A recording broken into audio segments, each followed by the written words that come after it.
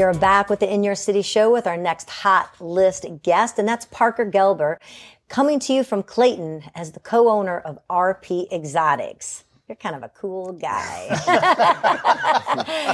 Chicks dig you when you drive around in one of those exotic cars.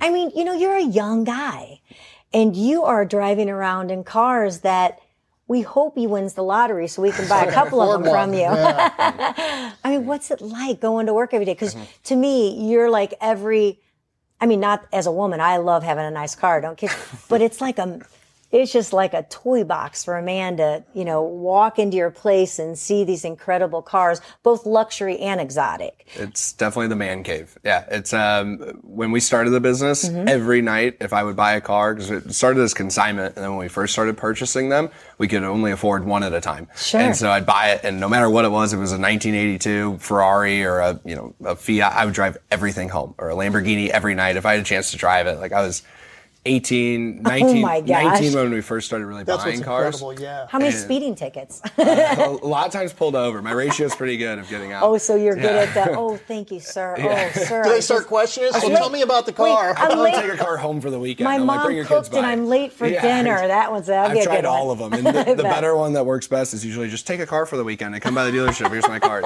Take care of you. But over time, it started to get where I don't drive them nearly as much. Afraid to do anything to them. Yeah. Everyone asks me what car I have. I drive a different car every night. I don't have a car. So whatever's in the dealership. And that was more at the time out of necessity, because every dollar I had went into the business to be able to start buying cars and save capital. Couldn't afford your own. I couldn't afford one for myself, so I would just drive. So one night I drive a 2002 minivan home that we would sell, and other nights I drive home a Ferrari. You pull up in front of a place and he's in the Ferrari, so some girl's like, "Ooh, he's got money." And the next day I wouldn't have the car. No, it's all in the car. Yeah, exactly. I always love those gold digger They take you back home to mom and dad. Yes, exactly. Oh, I've had all the comments, and my neighbors used to probably think I was a drug dealer because it'd be 50 cars a week. I'm sure. So now though, it's still kind of fun for me, and it gives me a way to keep up with the inventory, because we have other buyers working for us.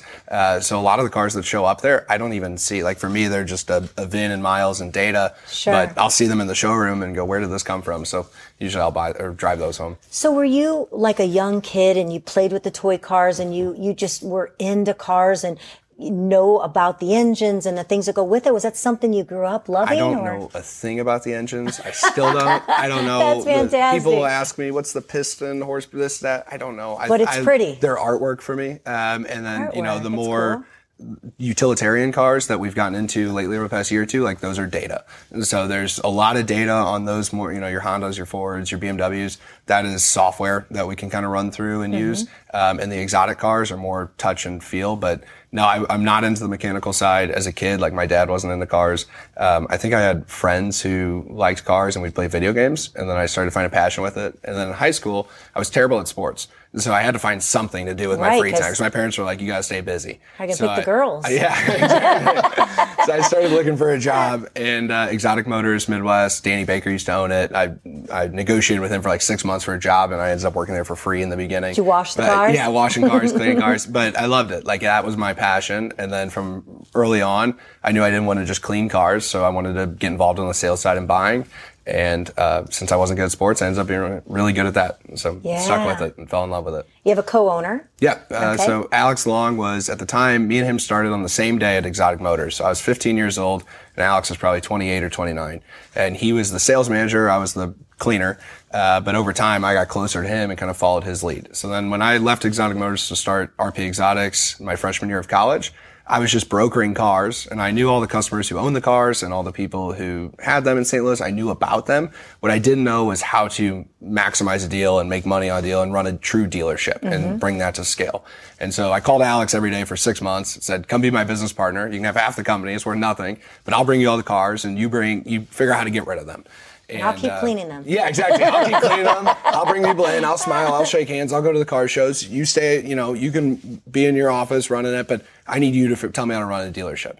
And so he said, like, if you get 20 consignment cars, so cars we don't have to pay for that people will let us list, I'll come join you. And so for 6 months, I sat there and gathered a list, and, then one guy would sell his car, so your list would go down. And when I got 20, I called him and I said, you better come over and sign up. Before it got I'll be down to 19 in a minute. we did dinner the next day, and it was that was about February of 2019. And then in March of 19, we leased the building together that you guys have been to. Now we have a second building that's down the street. Wow. And we're still looking for a forever home to go purchase. But yeah, it's definitely grown quickly. It's been fun. So you're a guy, you love the exotic car, you always, what is it, a Lamborghini or a Bugatti, or what's your favorite go-to that you dream of? Me, Aston Martin's one of my favorites. I do like Lamborghinis, but I'm with Parker. It was always all about the art. Cars are pieces of art, especially when you get to the 50s, the 60s. If you look at the chrome and all the cool designs, it was all about the style, the way they looked, What's the car you have hanging on the wall? I love Bentleys too. No, that's not hanging on the wall. It's like an old sports car or something. Oh, that's a 1970 Camaro. That's the first. They had the split bumper on the 1970 Camaro. It's the only, after that, they had to go to the. I wouldn't want to drive in that for nothing. But that would not excite me if someone pulled up the driveway in that. My style, but no, it's something about 70 Camaro. But you got to remember, I was 70s guy. So, I get it. So that was one that I quite just come out of it, can always you? liked. In my neighborhood, we had the 70 Camaro Super Sport and Super Sport Chevelle, 1970 Super Sport Chevelle, black with the white stripes. We had Roadrunner, we had a Superbird, a Super B, and a Hurst Olds 442. Yeah, which don't all want any those of cars those. today are worth a couple $1 million. Yes. Well, I wish we would have kept one of them, now. but yeah. So do you like driving in? You're young, so to me, I want to feel like I'm gliding in the air. Want the luxury in that. I always kind of have. I like riding in some of the lower exotic cars. I feel like I'm rumbling, and I might look cool, but I'm all about the comfort. And see me get out of it. I want to valet park when I'm in a good one. It's like expensive designer shoes. They're super uncomfortable, but they look really good. Exactly. It's like you wear your Louis Vuitton. Care about comfort? It's what I look give you like. blisters, but you look damn cool doing it. Exactly. So when I was younger, I would drive the really uncomfortable, always a Lambo, and they rattle and they shake and they shimmy, but I looked really cool. Exactly. Now I'll drive something a little more comfortable. But my favorite of all the cars we'll buy is Rolls Royces. So I like today to come here, I drove a Rolls Royce Wraith. It's the 2-door, and I absolutely love those cars. You drove that here. Yeah. We'll be leaving with you. Yeah, there you go. We have another one just for you at the shop. Perfect. Yeah. We actually had Parker and Alex on the cover of our June. Was it our June? Our style issue, maybe. It was one of our covers you're on. Yeah. And a red car. Do you remember what car There's that was? a Lamborghini Huracan, which those are our top sellers. So. You came driving up in that, and little Cash, so the cutest, what kind of dog? Bulldog. French Bulldog. Cash was there with his Cash collar on, and he's on the cover too. So, he's our office mascot.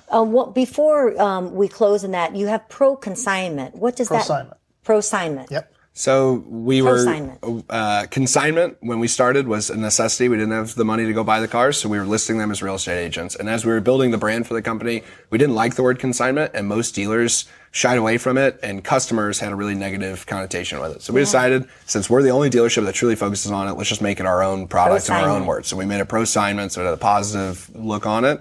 And was to really show people that is our main goal, is we want to help you sell your car. We want to teach you how to buy and sell cars and not lose money, and sometimes even make money on them. And so that's our main goal. And do you also help find a car? If there's someone that's looking for a certain year or a certain type of car, do you do that as well? We do. So we have a program for that. And John Howard, one of our buyers, kind of leads that. So he'll help source cars for people. But there's a lot of education in the exotic car market that people have come to learn over the past few years. And these cars are a lot more attainable than most people realize. But how many cars if someone goes into your, over there at RP at Exotics, which is, what is that road there? Warson and I can Olive. see your place right there, Warson and Olive. Yep. If they drive into there, what can they expect to walk into right now? So we have 130 cars for sale right now. Wow. About, I would say, 10 Lamborghinis, 3 Rolls Royces, 5 Bentleys. It's a mixture of everything. And then, 1970 Camaros for you. And, there we go. So we've It's a lot of stock to have in your store. Yeah, it's packed. I mean, we've got guys whose full-time jobs is moving cars in and out all day, every day. So I love it. You'll have to stop by. RP Exotics is incredible. I've been in there, and everything from, I think, maybe a Indian or some type of cool motorcycle was parked up front that you had to all the way back, shining them up. And you even have like the rafters where you can see the cars go up. It looks like you're in a in like a little playroom. Fake cars, but they're not fake. They're real. Cars and sports, Kelly. Yes. Tonka toys. Next we have cars and sports with Kelly. Yeah, you don't want that. So Parker Gelber, thank you so much for sharing RP Exotics with us. You need to go in there, take a look around. It's a gorgeous place to not touch. And bring some money. Touch if we take cash, checks, and wires, and then you can touch They the even cars all take you checks. want. Probably don't want mine. Parker Gelber, thank you so much. We appreciate you being here with RP Exotics. And there you go. There's our hot list guest right there for you. Check it out, RP Exotics. And what's your website? rpexotics.com. There you go. Just add a .com to the end of it. Thanks, Parker. We appreciate you being here with us today. Thanks for All having right. me.